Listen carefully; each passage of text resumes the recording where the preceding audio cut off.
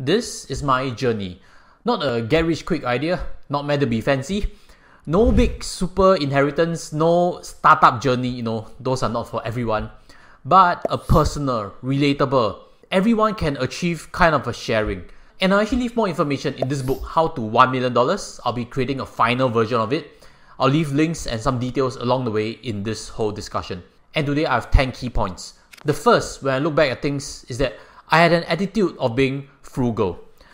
This is something I feel it's important to impart to the next generation because, as the saying always goes, wealth does not transfer for 3 generations. If one generation is no longer frugal, things can get squandered. This also relates to the awareness of living below means. Choose simple alternatives, buy the cheap coffee instead of going Starbucks.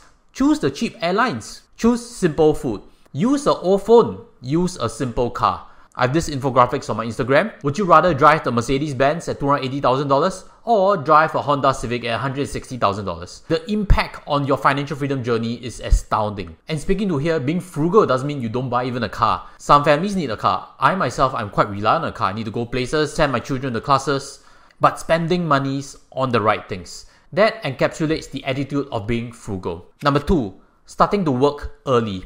Right now, if you ask me, I do encourage all secondary school and tertiary students to go and work part-time in some form or another. But if you ask me back when I was a student myself, I'll actually disagree that that's the case. I used to think, if I earn $6 an hour working at McDonald's, what's the point? Might as well I go and enjoy first, correct? Because in future, when I work full-time, I'm definitely going to get a much better rate and time is finite. Why not enjoy now and work only when I get a much better rate?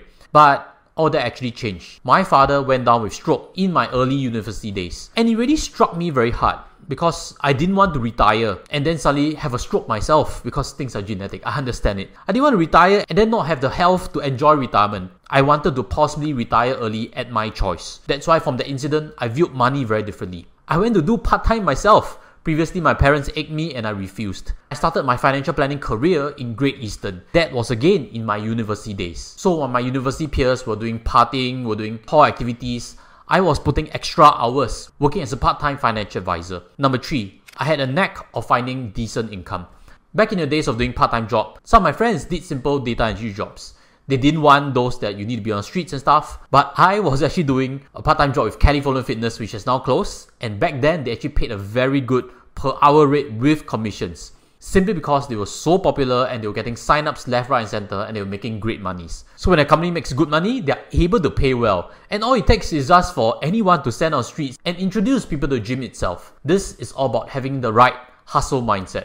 We're not talking about billionaire status, whereby you need a business. Right now, if you're watching this and you're already in full-time employment, it's about being good at your craft and finding the right industries to get you a decent pay. You can be a software engineer, you can be a teacher, you can be a civil servant. There are many examples. The contrasting example would be low-income families who are very ingrained in gig economies, whereby typically it doesn't pay well. Number 4, I started investing early. Actually, back then, it's not really investing. It's more speculation.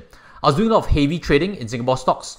When I see comments these days in the channel that someone is betting big, that markets are going to crash, I kind of see a bit of resemblance of my attitude back then in my university days with this person making a comment. I guess he or she is still pretty young and still feel a sense of overconfidence in market directions. The old adage really works. Compounding takes time. And if you compound monies, you realize the 8th wonder of the world.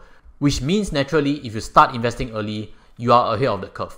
Even if your first few investments don't turn out well, you gain a valuable learning experience versus someone who only started investing in 30s or 40s. So if you're right now a young working adult, that's something I'll strongly suggest for you also. Number 5, I had monies all over the place. At least there's not outflows all over the place. Because there's this saying, it's not how much money you make, but how much money you keep. It's worrying when someone has a lot of subscriptions, gym memberships, entertainment subscriptions, cards here and there.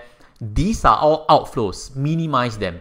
When I talk about my journey, having monies all over places, I was testing things very regularly. I had multiple trading accounts. Monies were moving here and there. And when you get burned, you learn a bit faster also. On this topic about multiple sources of income, I've actually started my own ice cream business at the age of 26.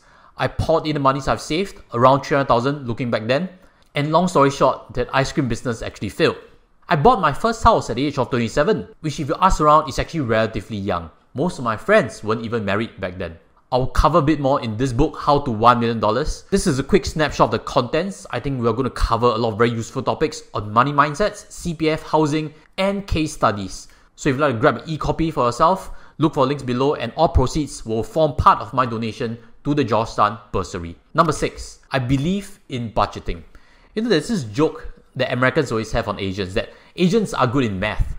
In Singapore, it's true. Nobody really doesn't know how to do subtraction. Nobody really doesn't know how to do addition. But you realize that many people don't actually have budgets. Having a budget is actually not difficult at all. A spreadsheet, everybody knows how to use it. But the willingness to be accountable in terms of money terms is what people are reluctant to do. That's not taught in schools. I used to keep a much tighter budget on where my money is going.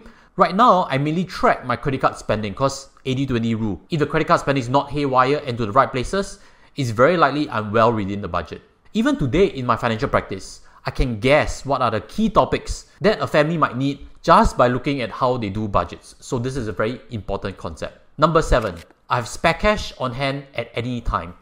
Not just emergency cash, war chest cash. And if you don't know about this emergency cash concept, it's having 3, 6 or even 12 months of spare cash just in case you need it to tide in periods of unemployment or medical needs. But beyond that, I actually know where I can tap on for war chest cash. And sharing a quick story, I actually bought a car with my family member back then because there was a deal for it, and we actually flipped it off for a couple of $1,000s in profits. And when deals come about, you need to have cash to execute it. Property markets may present you opportunities, and recently I've been talking a bit more on my properties. So as always, if you like content like this that helps you in your own journey, smash a like, smash a subscribe. Stay tuned for more good content because I'll be sharing new releases on what I'll be going to do with my new incoming monies. My financial future was always predictable. Maybe not when I folded my ice cream business when I was losing a lot of money on a month-to-month basis because of bad operations.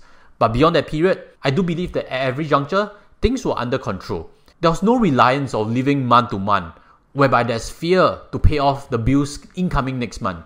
And speaking to here, if someone is living month to month, that is a very deeply entrenched living in the present moment, which is dangerous. Because if you want to have a good future, you cannot be surviving on a month-to-month basis and not making long-term plans. That is why if you ask around for anybody that understands the FIRE journey, financial independence, retire early, they probably also know how predictable their own financial futures are. Some believe in parking monies into CPF, whereby the compounding interest is guaranteed. And speaking about CPF, it is a concept for retirement, which leads to the 9th point. I've always kept an eye on retirement.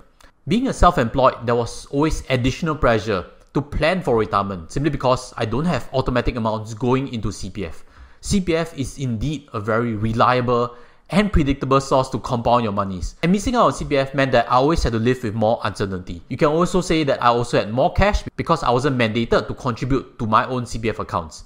That means I had more monies in cash to invest in the stocks. That is true, but that also means that if the monies are squandered, that could be a big problem. Thinking about the future and keeping an eye on retirement is thinking about where you want to live in future. What house? What kind of lifestyle will be there in 10 or 20 years time? So as always, if you're looking for retirement planning on a fee base, look for my links below. I do actually take on cases from a professional basis. Point number 10. I take responsibility in my own progress. That is something I wish for you also.